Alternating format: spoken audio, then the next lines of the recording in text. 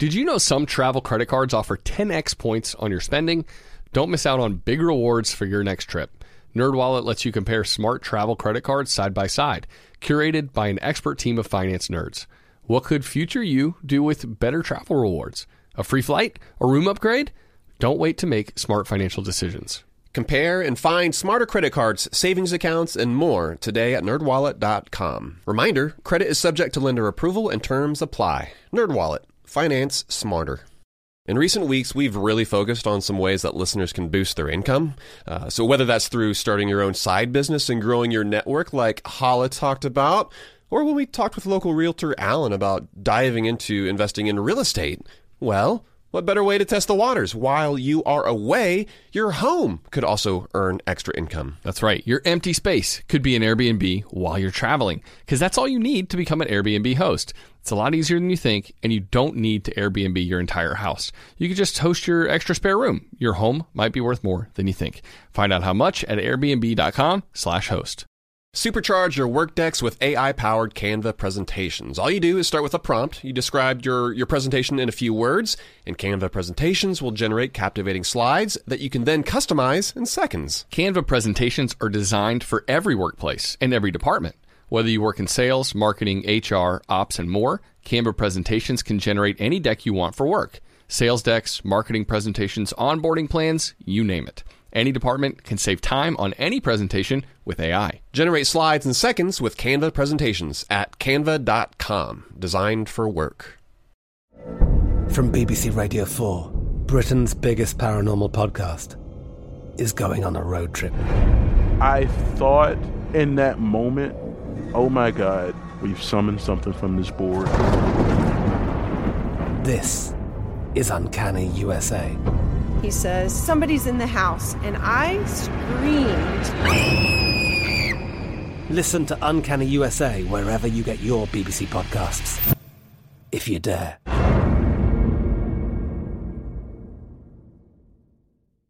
Welcome to How to Money. I'm Joel. And I am Matt. And today we're talking about the power of habit with Charles Duhigg.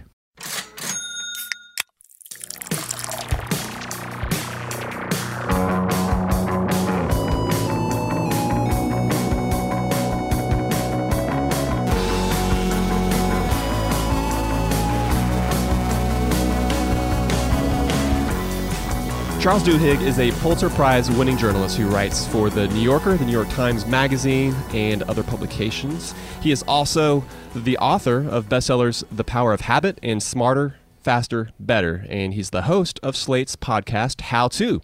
As a business expert, self-help expert, Charles explores habit formation and the science of productivity in order to help folks on a day-to-day basis. We are excited to have him join us to talk about how we can implement better habits, in particular when it comes to our personal finances and how we can lead a more productive life. So, Charles, thank you for joining us today on the podcast.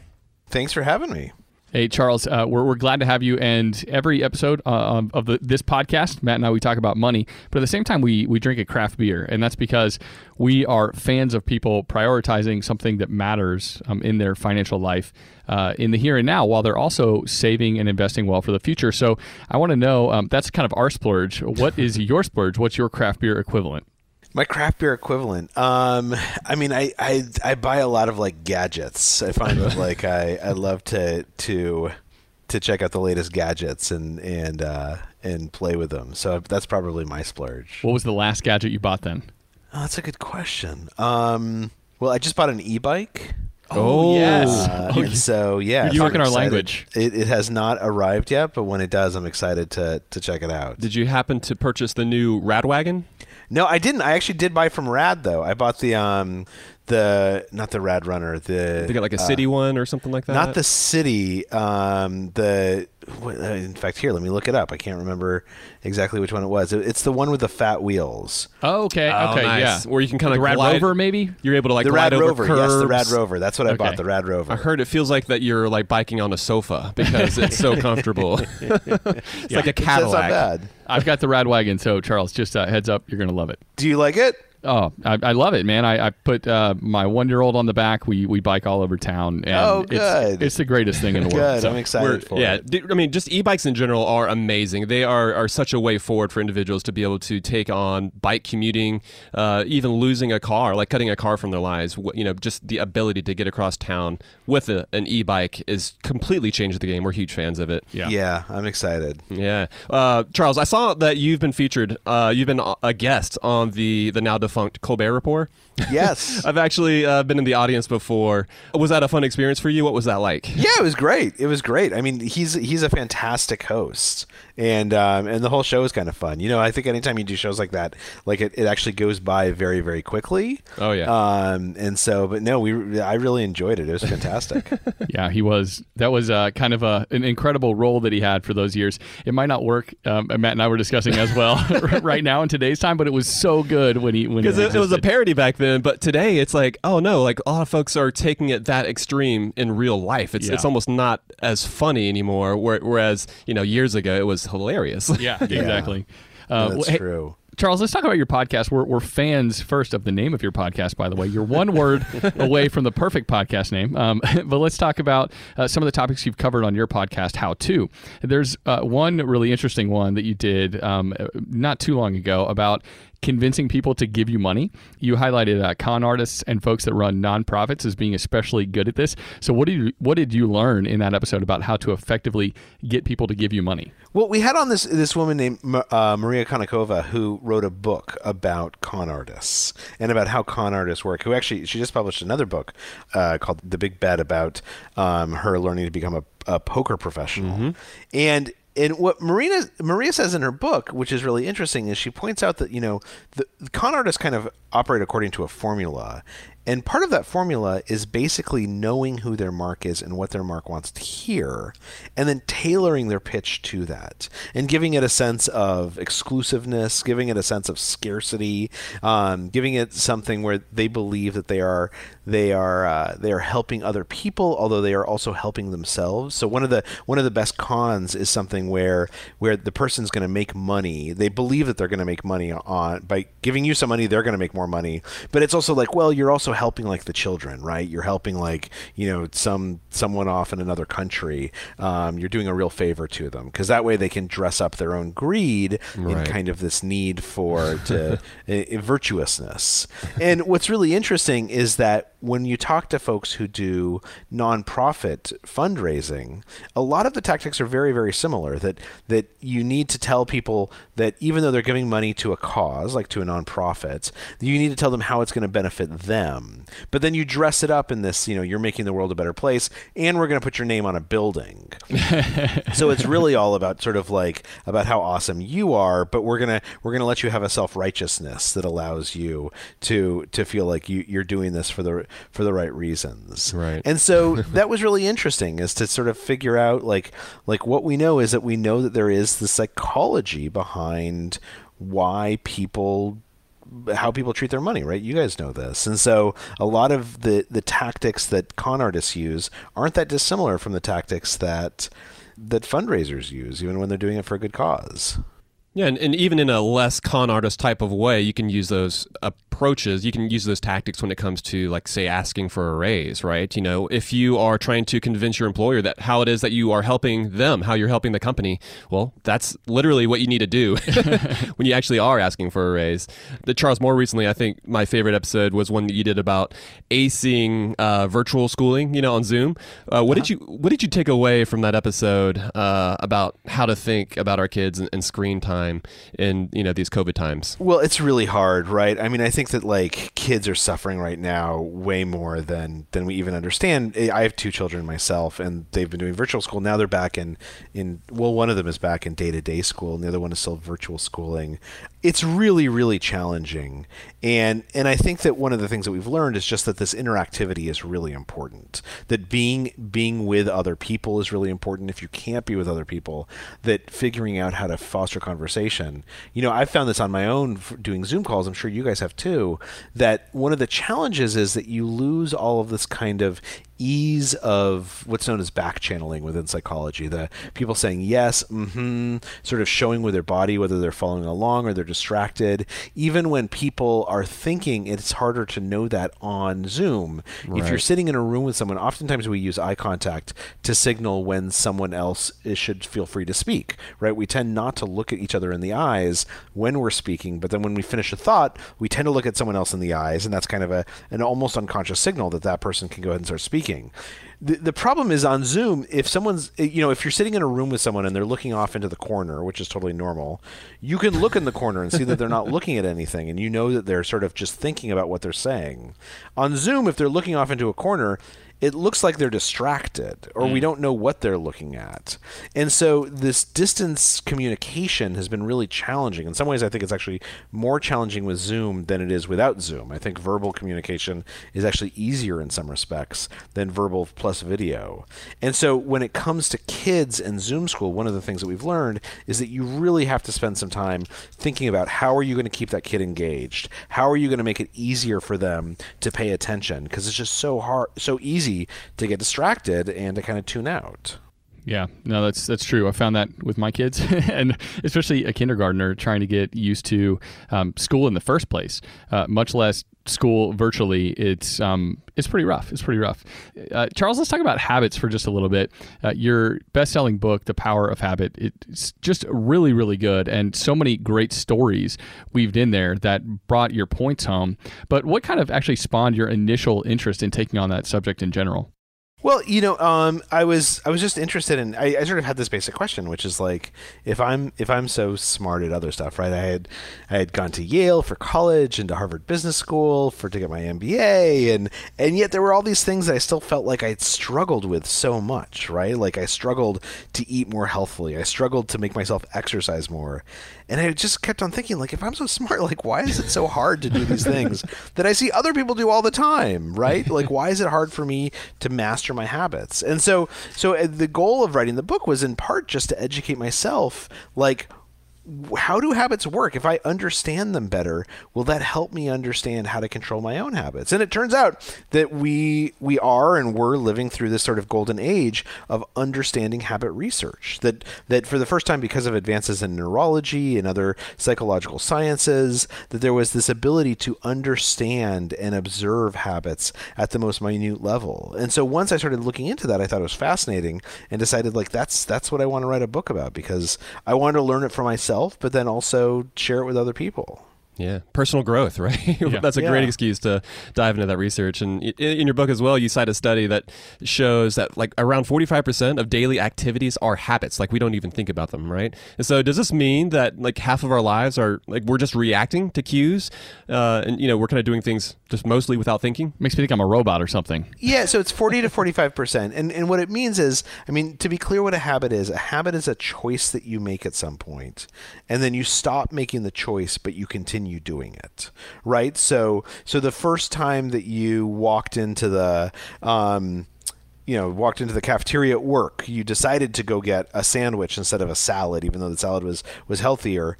And then you just kept on doing that without kind of consciously making the decision. What we know is that our brains are designed to actually basically kind of stop spending so much energy when we're in the grip of a habit. That's why habits are so useful, is because they free up cognitive capacity for other tasks, even when we're driving to work or walking down the street. So what that means is that 40 to 45% of what we do every day, at some point you made a decision on how to spend that time, but then you just kind of continued on autopilot according to that decision without reconsidering it. And so the more that you can sort of analyze your own habits and say, like, oh, look, I'm doing this behavior because of a habit, and there's a cue and there's a reward that's driving that activity, that routine, the more control you get over actually making the habits that you want to have, rather than the ones that just kind of emerge without our permission. Charles, we want to talk more about habit formation and get your tips on breaking bad habits. And this, of course, applies to how we handle money at the same time. We'll get to some of that right after this break.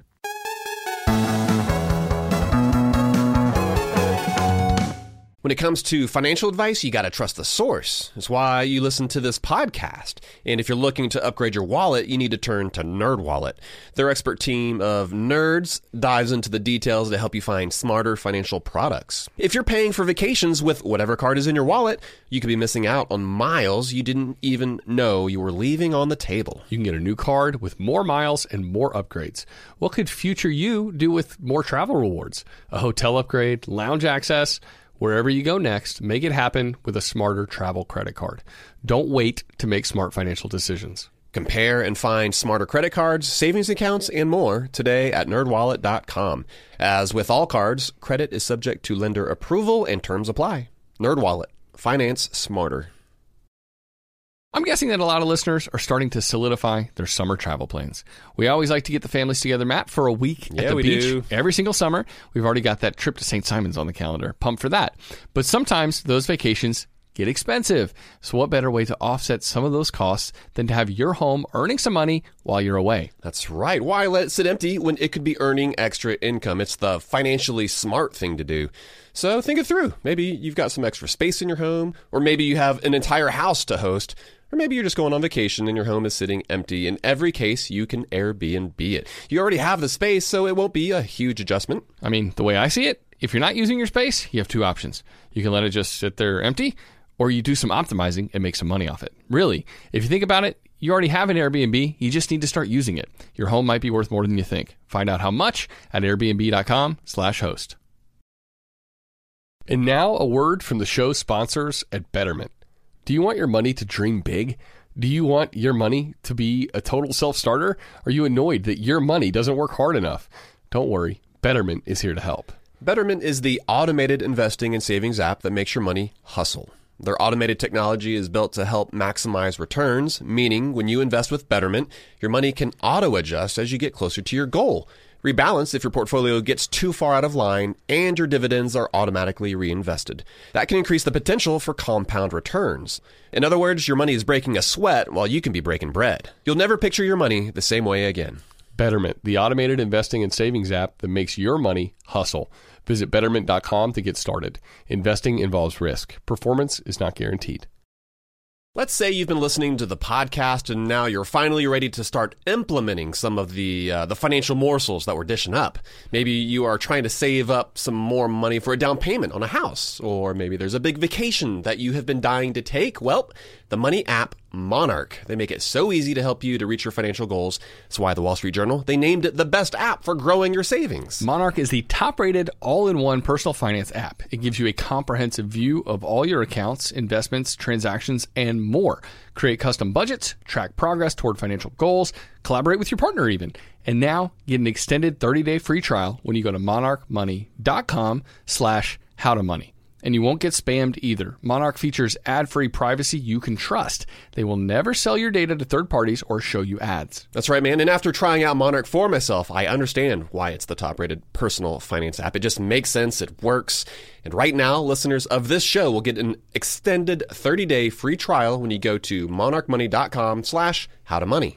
That's monarchmoney.com/howtomoney for your extended 30-day free trial. Go to monarchmoney.com/howtomoney for an extended 30-day free trial.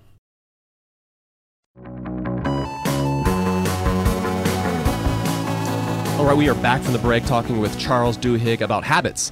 And Charles, you write about specifically the habit loop in your book, but I'd love to discuss how we can break bad habits that we might have fallen into, right? Yeah. Bad habits, they can cause us to spend money, maybe emotionally, waste time on social media, other things, right? You write how habits can develop into even a massive gambling addiction that's almost impossible to curb. You give an example in your book.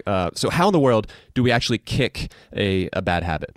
Well, the first thing is to realize that thinking in terms of breaking a bad habit is exactly the wrong way to think about it. And that's part of the lexicon, right? We say, like, I want to break a bad habit. But that's not how habits work. With willpower, you might be able to extinguish a habit that you don't like for a little while. But as soon as you feel stressed or as soon as like, you have a moment of weakness, it's going to come back because that neural pathway is still in your brain. So the way to think about it is as changing a bad habit, replacing one behavior with another behavior rather than breaking that bad habit. And to do that, you have to understand how habits work. And you mentioned the habit loop.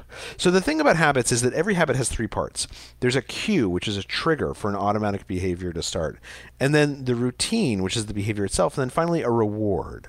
Every habit in your life, whether you're aware of it or not, is delivering a reward to you. And a part of your brain known as the basal ganglia exists to kind of recognize that reward and make that chunk of behavior, that cue, routine, reward, easier and easier to do for you. So if you have a bad habit and you want to change it, the first thing to do is to identify the cue and the reward. Try and figure out, what is triggering this behavior and what reward is it delivering it to me. And then find a new behavior, a new routine that you can insert into that habit loop that corresponds to that old cue and that delivers something similar to that old reward. So for many people, let's take smoking as an example, right? Because we think of smoking as a particularly pernicious habit, an addiction. And nicotine is addicting. It's actually less addicting than we sort of popularly know it is. About 100 hours after your last cigarette, nicotine is out of your bloodstream, and people are no longer physically addicted to nicotine. So it's less the drug and it's more the habit is what you're saying. Well, yeah, exactly. People get in the habit of smoking. And so, weeks after giving up cigarettes, years, they still feel that urge for a cigarette when they're sitting down with their morning coffee. If you have that urge years after giving up cigarettes, that's clearly not a physical addiction. That's a habit dysfunction. But habits exist in the same part of our brain as addictions, and so they feel very, very similar. And so if you want to give up cigarettes, you can just go cold turkey and throw them away. But a better thing to do is to try and figure out, okay, what reward is smoking giving me? And for many people, it's that smoking provides a break from work, right? So you need something else that's going to provide a break from work, some new routine that delivers similar reward. For some people, smoking actually calms them down, right? The nicotine has a kind of calming effect, in which case they need to find something else to calm themselves down. For some people, it gives them a little bit more energy, so they need to start drinking coffee when they would normally smoke in order to replace that behavior. But that's kind of the point, is that you don't break a bad habit, you change it. And once you change it, then that change becomes much more sustainable. And what about just forming a new habit, like just out of the blue, right? And we're in a time of year where people are probably particularly thinking about starting a new habit and creating, some change in their lives. And so, a lot of our listeners in particular are like, well, how can I maybe spend more mindfully this year or actually stick to a budget? If they're looking to start from scratch to create a good habit right now, where do you suggest they start? So this is a great question. We actually just recorded a podcast episode about this. Oh, great. It's going to be coming out next week about how to create good spending habits. And there's a couple of things that people should keep in mind. Number one is first of all, you just have to have the basic sort of money hygiene. So if you have debt, you should be paying down your debt. If you should absolutely have a budget. Like if you don't have a monthly and weekly budget, and if you're not tracking what you're spending, then you don't know what is going on in your own finances and you can't possibly be on top of it. Right. So there's some basic money hygiene stuff that everyone should do. But then on top of that, the question is, well, how do we think about the habits? A lot of the spending that we do, when people finally do get their budget and they track what they've spent every week, what they see that they're wasting a lot of money, right? They're oftentimes wasting money on things like going to Starbucks. They're wasting money on, buying, particularly during the pandemic, buying things from Amazon. This woman we were talking to yesterday said she feels anxious if she doesn't have an Amazon package coming, which sounds ridiculous, but I totally understand, right? Because I think lots of people feel that way.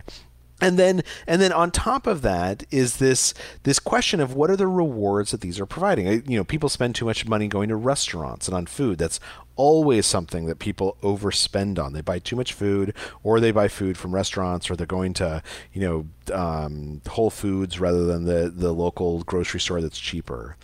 And so once you know what your habits are by tracking what you're actually doing, then you can start asking yourself, okay, so what rewards are this actually providing, right? Am I buying because I'm bored?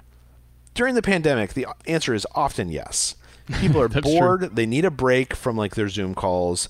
They're online and they go to Amazon or they go to one of these websites that like has like, here's like the 10 new things you should buy or X Or Y, or Z. Instagram, which is just constantly feeding you stuff to buy too now. Yeah, exactly. And so like, are you buying stuff because you need it or are you buying stuff because you're bored? Chances Right. are you're buying stuff because you're bored. Very often. And so then the question becomes, okay, so the answer is not to just say, I'm going to stop going to those websites because you're still going to be bored. The answer is to say, how do I come up with something else that solves that boredom? How do I come up with something else that provides the reward that I used to get from shopping, which is some novelty, some sense of excitement about the future? And there's lots of different ways to do that, right? Like once you pose the problem that way, you can say, oh, instead of like, if I'm bored, instead of like going and surfing to that website, I'm going to let myself watch 10 minutes of TV. Right, I'm going to turn on a TV show and I'm going to watch it on my computer instead of going to Amazon. I'm just for 10 minutes. I'm going to go to or Instagram for 10 minutes. I'm going to go and I'm going to watch The Queen's Gambit for 10 minutes. Yes. Right, and like I'm going to set a Yes. timer. But the point is that like that's a cheaper way of solving your boredom.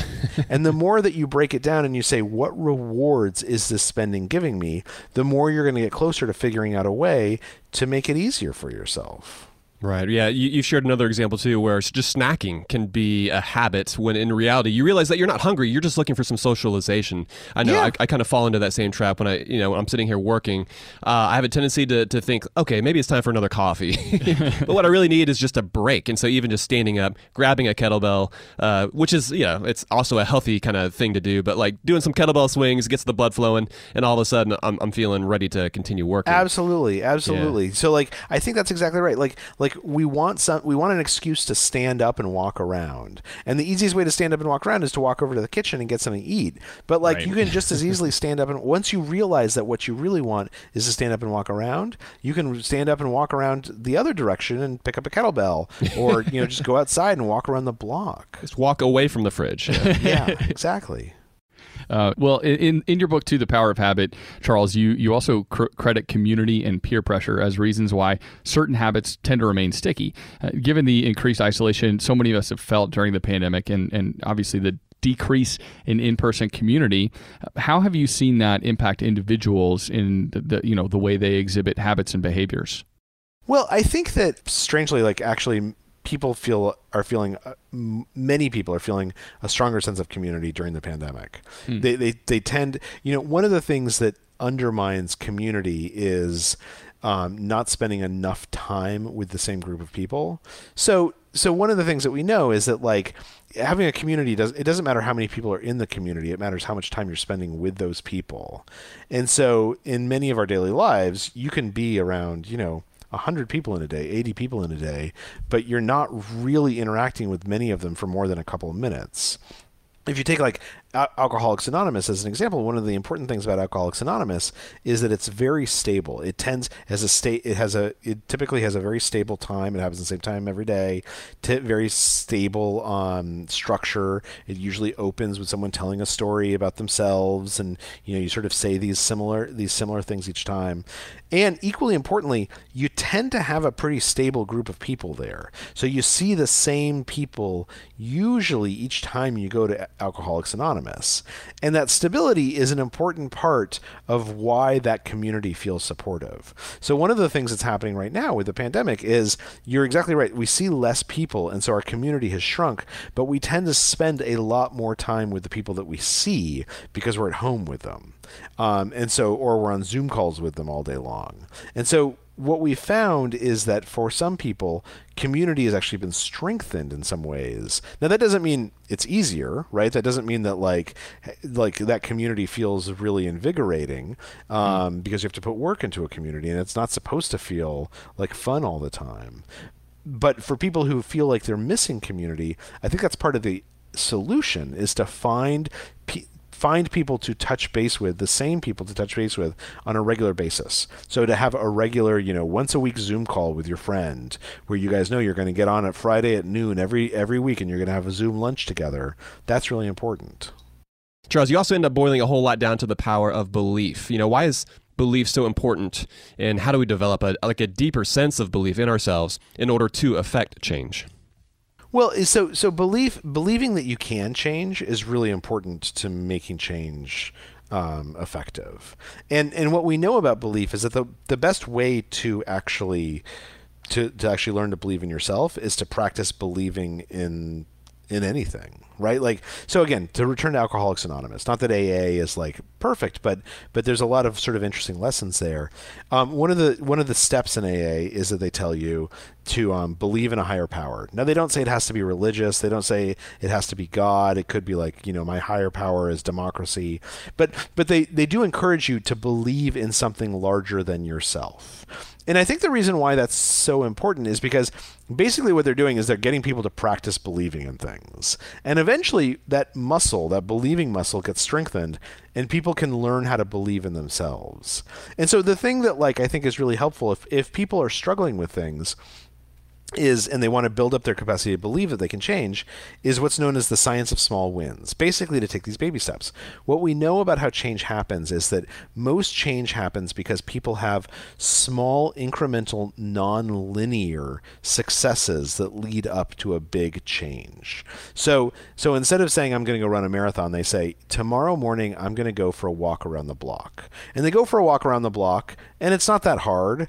And they have this small win, right? I go in for a block, and they believe I'm the kind of person who can go for a walk around the block. And then the next day they say, okay, so I went for a walk around the block. Now I'm going to go around the walk for 2 blocks, and they do that. And eventually they get so tired of just walking, they're like, I'm going to take a jog, and I'm going to jog for half a mile.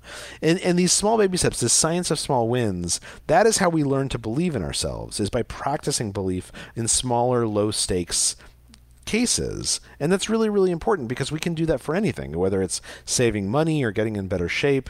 As long as you can sort of find some ways to take baby steps, then you know that you're going to be in a position where you can train yourself to believe that change is possible. Yeah, no, that's awesome. I loved that insight from the book for sure, and it really is powerful. It's something that we can use to our advantage. Charles, we have just a few more questions for you, including what it looks like to create a to-do list that we can actually take charge of and do well, that will actually influence us for the better. And we'll get to some of those questions right after this break.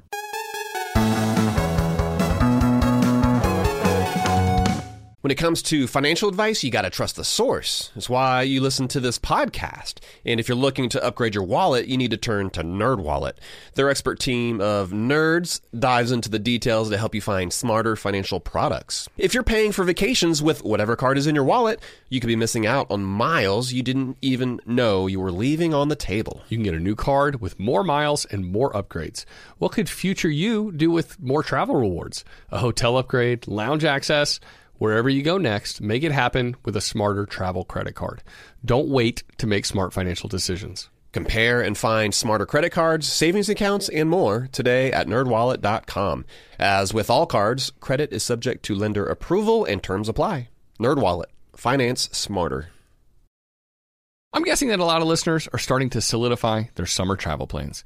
We always like to get the families together, Matt, for a week at the beach every single summer. We've already got that trip to St. Simon's on the calendar. Pumped for that.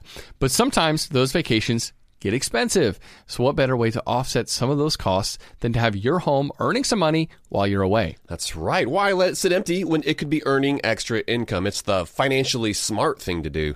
So think it through. Maybe you've got some extra space in your home, or maybe you have an entire house to host. Or maybe you're just going on vacation and your home is sitting empty. In every case, you can Airbnb it. You already have the space, so it won't be a huge adjustment. I mean, the way I see it, if you're not using your space, you have 2 options.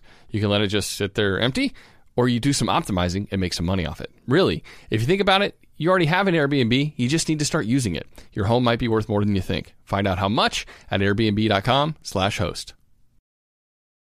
Let's say you've been listening to the podcast and now you're finally ready to start implementing some of the financial morsels that we're dishing up.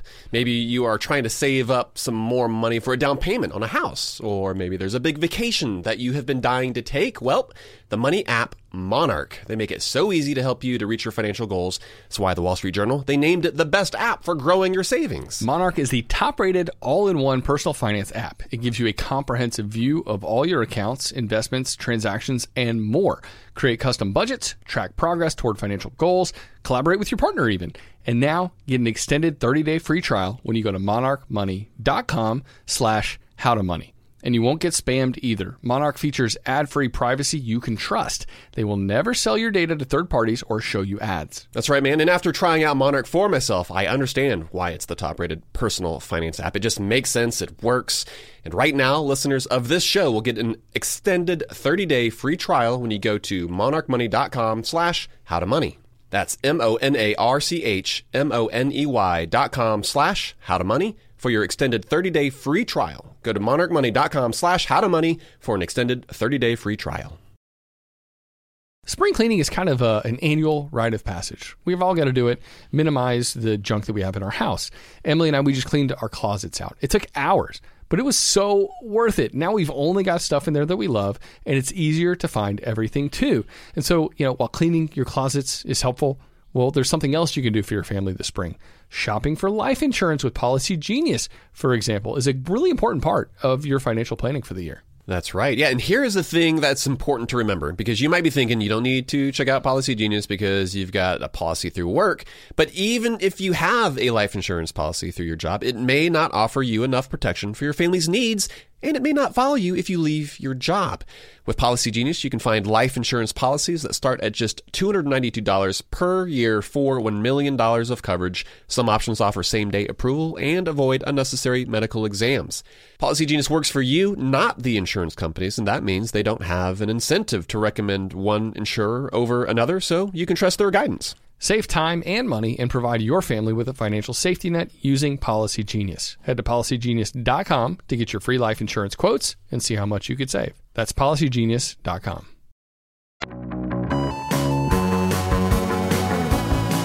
All right, we are back from the break talking with Charles Duhigg about habits. And Charles, before we talk about, kind of optimizing our life, I wanted to touch real quickly too on keystone habits. You mentioned that in your book. You mentioned how they can kind of create habit momentum in your life, and so can you share what keystone habits are and why it is that they're so important? Yeah, so a keystone habit, one of the things that we've learned from research on habits is that some habits seem to matter more than others because when they start to change, they set off a chain reaction that changes other patterns as well. So a great example of this is exercise, right? For many people, exercise is a keystone habit. And when they start exercising habitually, what happens is they start eating more healthily as well. Their eating habits change. And that kind of weirdly makes sense to us, right? Everyone's kind of experienced that. You go for a run in the morning, and then when you go to have lunch, it's easier to get the salad rather than the unhealthy hamburger. But what's interesting is that when we look at people who've started exercising habitually, for many of them, when that habit starts, they also start using their credit cards less. They tend to procrastinate less at work. They this is my favorite finding. They do their dishes, like wash their dishes, on average 20 minutes earlier in the day when they've exercised. And that makes less intuitive sense to us, right? Like none of us think of ourselves as going out for a run and think like, oh, I'm going to keep my Amex in my pocket today rather than taking it out. And yet what we know is that the same way that exercise habits change eating habits, they change other patterns in our lives as well. And that's because for many people, exercise is a keystone habit. It changes how we see ourselves. And that change has an almost subconscious influence on other choices that we make. And so for many people, the question is, how can you identify the keystone habits in your life, the changes you can make that will set off a chain reaction, that'll change other patterns?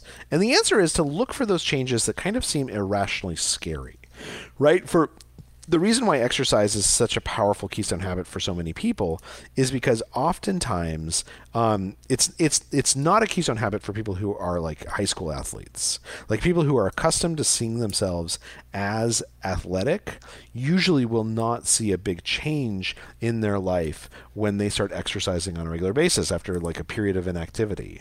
But it's for people who were not high school athletes, the people who like never thought of themselves as athletes, when they start running, 3 times a week, they start subtly thinking of themselves as a different kind of person. They start thinking of themselves as the kind of person who manages to run 3 times a week.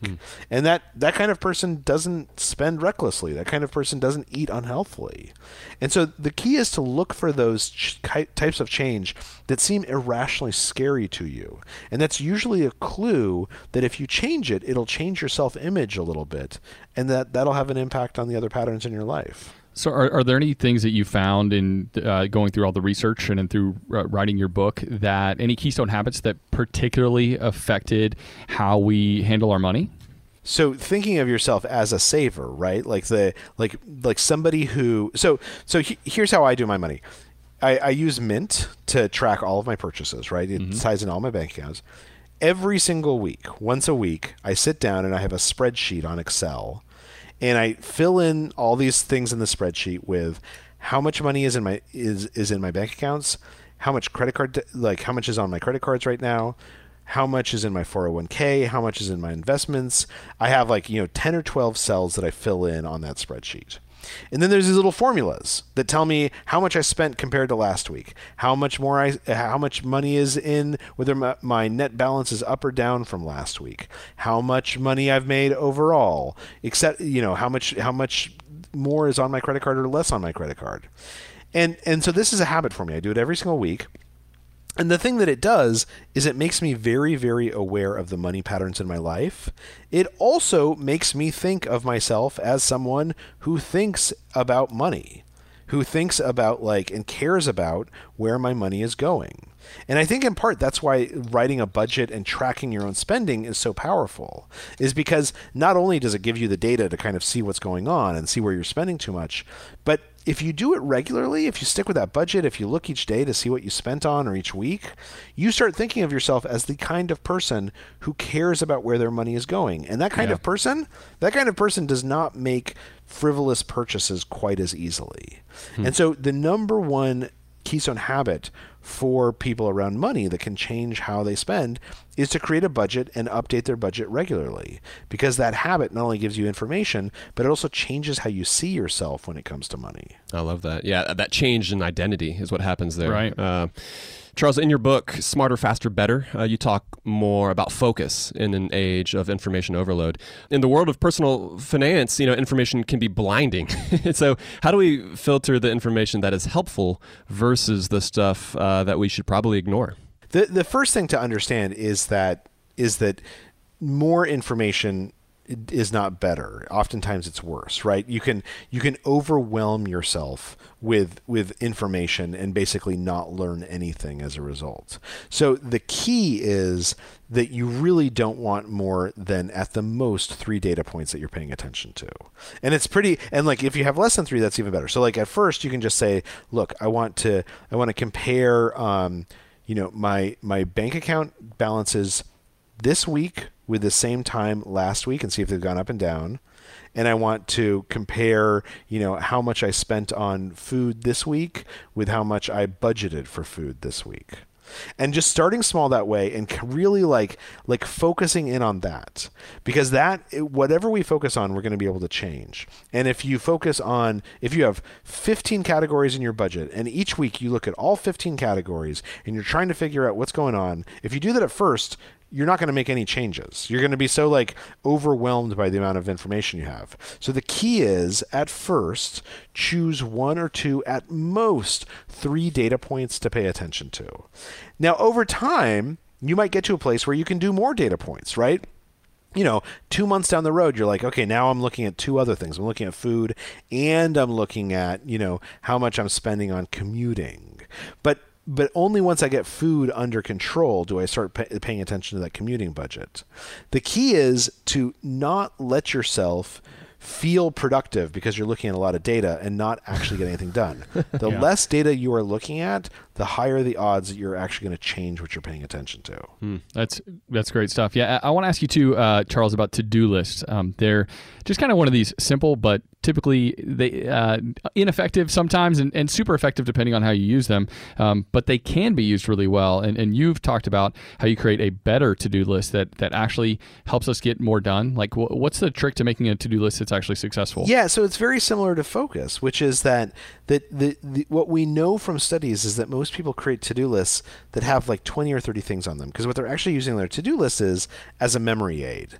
Rather than trying to remember things, they put it on a piece of paper. And that's great, because it's much easier to remember things when they're written down than trying to carry them around in your brain.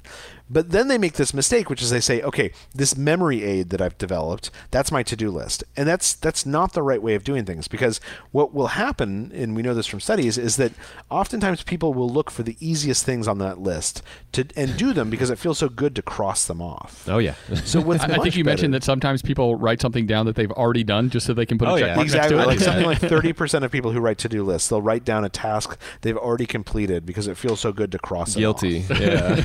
So the key is, like, you should have a memory aid that's a piece of paper, but then you should have another piece of paper, which is your to-do list, and you should not have more than 3 things on that to-do list. And what should be on that to-do list is, number 1, the most important thing to do today. Number 2, if you get that first thing done, the next most important thing to do. And number 3, what you suspect is the most important thing for tomorrow, but you might change it when you write tomorrow's to-do list. And you write a new to-do list every single morning, and the goal of a to-do list is not to simply help you remember things, it's to prioritize things. And that's why you never want more than 3 things on it, is because the act of writing a to-do list is to force you to decide what is the most important thing I want to get done today, and then putting that as the top priority and ignoring everything else. Yeah, there's a difference between doing the things that you need to do right now versus just all the things that are in your mind that you want to have a list of somewhere else, but that's not necessarily your to-do list. That's exactly right. So, Charles, thank you so much for taking the time to hang out with us today. Where can people find more about you and your podcast? They can find, so if they just look for How To with Charles Duhigg on Slate, they can find the podcast wherever they listen to podcasts, and they can find out more about me or about the power of habit or Smarter, Faster, Better just by Googling any of those words or going to charlesduhigg.com, or I'm C Duhigg on Twitter if folks want to follow me. Awesome. Thanks again for your time today, Charles. We appreciate it. Thank you. Take care. Joel, man, what a great conversation we just had here with Charles about habits, and in particular this time of year as folks are basically thinking through like how can they become a better person this year, how it is they can stick to their New Year's resolutions. Talking about habits and how they're formed and how it is that we stick to them is so important. So I'm glad we had this conversation today, man. What was your big takeaway today? One, I'm just proud of Charles for getting an e-bike because e-bikes are the future. So, yeah, way to go. And of course, he gets a rad power bike. I mean, everybody is getting those bikes these days. They're so affordable. So even though Charles and I have never met in person, we can be best friends. It works. Yeah, you have that kindred spirit. Exactly. And yeah, it was definitely hard to pick one takeaway from this episode, man. It was jam-packed full of knowledge and just a lot of interesting insight. But I think my biggest one was that small wins are so important. And, one of the things that he said was if you're not a natural budgeter, or if you kind of hate budgeting in particular, or really anybody, like you should focus on fewer data points. And I think when we're trying to come up with a budget, and you and I don't know, maybe 6 months ago, we had an episode where we talked about different styles of budgeting for different personalities. And we mentioned simpler being better. For a lot of folks, that's what they need. Right. And that was echoed in this conversation, that the simpler your budget, the more effectively you're going to be able to stick to it. So concentrate maybe on a few data points that most negatively impact your budget. And if you can just, over the course of a few months, pay attention to those 2 or 3 things where you find yourself overspending, then you don't necessarily have to have just this robust budget that you're checking in on a weekly basis that's overwhelming you that you're not going to be able to stick to. If instead you focus on just a few data points, I think it will help you be able to actually find budgeting as a useful tool in 2021. So yeah, I don't know. That was my big takeaway. Yeah. But yeah, there was a lot of gold in this one. So what was yours? It was good. No, yeah. I mean, it's certainly the power of focus, right? To focus on a few of those things and make sure that you succeed at those things versus getting bogged down by all the details. I mean, it's something we talked about even in our year-end review episode. But for me, my big takeaway, man, was kind of when we talked about keystone habits, and he writes more about this in his book. But, he elaborated more here in the conversation how when you start doing something that's really scary to you, how when you have this irrational fear of doing something. I have lots of irrational fears, Matt.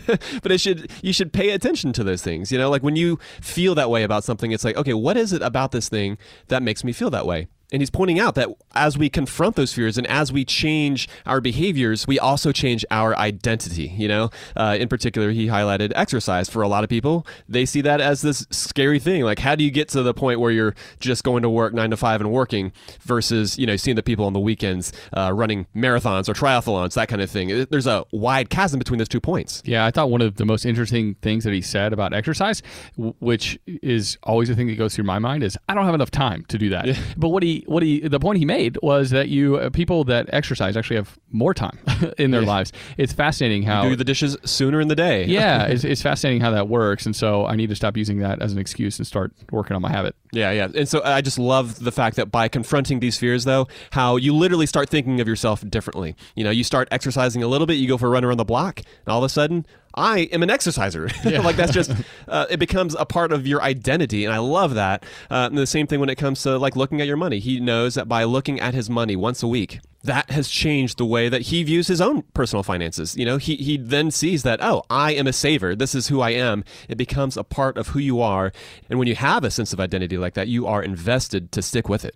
No doubt. So yeah, I hope that information was helpful to all of our listeners as they're looking to either kick off a new habit this year.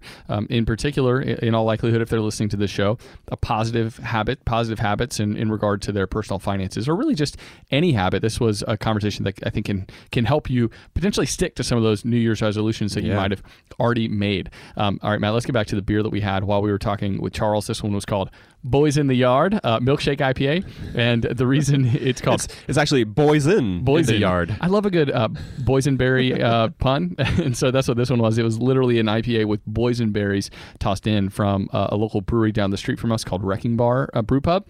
Matt, what were your thoughts on this beer, man? Yeah, Wrecking Bar is one of our favorite local brew pubs here in Atlanta. And dude, one of the first things I thought of as you mentioned, the boysenberries is like, what is a boysen? Makes me think of that old Mitch Hedberg joke.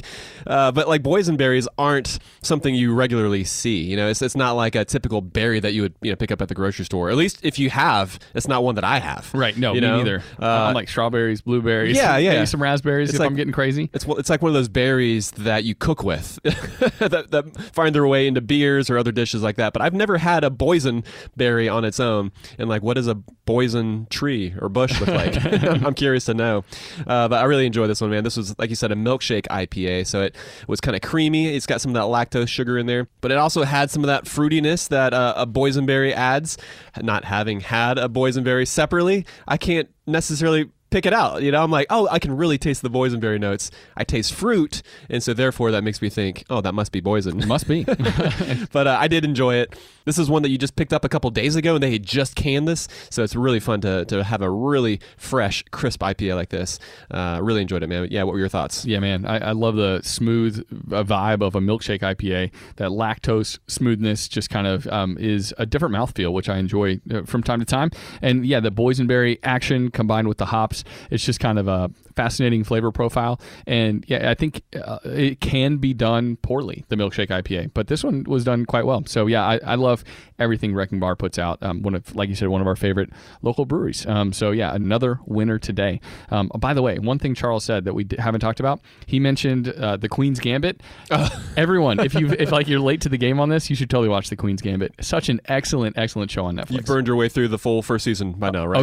Oh yeah. I don't know if there's a second season coming, but if there is, I'll be watching. Nice, man. Yeah, that's not one that Kate and I have started yet. We didn't get to that over the holidays, but maybe we will soon. You should. Yeah. All right. Well, folks can find our show notes up on our website at howtomoney.com. We'll make sure to link to Charles' podcast and his books as well, where you can learn more about the different things he has written about. Yeah, and by the way, every other Monday, when we're not interviewing somebody, Matt and I are answering your listener questions. And especially if you're a new listener and you're kind of trying to figure out how money works, or you've got some questions about your personal finances, we'd love to take your question on an upcoming episode. Just go to howtomoney.com/ask. Simple instructions there to send a voice memo our way, and hopefully we can take your question on an upcoming episode. All right, Matt, that's going to do it for this episode, though. So until next time, best friends out. Best friends out.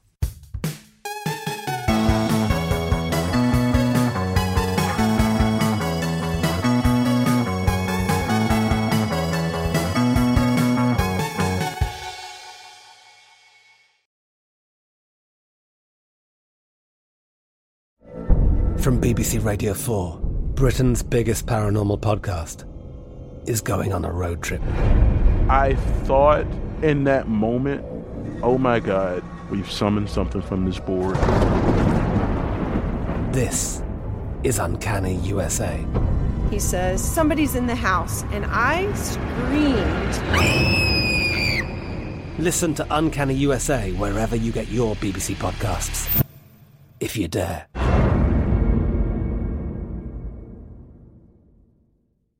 Upswell Marketing would like to remind you that when customers choose your small business, they're really choosing you. So focus on super serving your existing customers and let Upswell handle the pipeline generation of new leads and customers. Upswell specializes in developing customized direct response campaigns and is now offering a no-obligation free assessment of your current marketing strategies. Not to mention, new customers also receive 15% off their first order when they mention that they heard about Upswell on this podcast. For more information, visit upswellmarketing.com. That's upswellmarketing.com. Supercharge your Workdex with AI-powered Canva presentations. All you do is start with a prompt. You describe your presentation in a few words, and Canva presentations will generate captivating slides that you can then customize in seconds. Canva presentations are designed for every workplace and every department. Whether you work in sales, marketing, HR, ops, and more, Canva presentations can generate any deck you want for work. Sales decks, marketing presentations, onboarding plans, you name it. Any department can save time on any presentation with AI. Generate slides in seconds with Canva presentations at canva.com. Designed for work. When it comes to your finances, go for the credit card that's always there for you. With 24/7 US-based live customer service from Discover, everyone has the option to talk to a real person anytime, day or night. Yep, that means no more waiting for, quote, normal business hours just to get a hold of someone. We're talking real service from real people whenever you need it. Get the customer service you deserve with Discover. Limitations apply. See terms at discover.com/creditcard.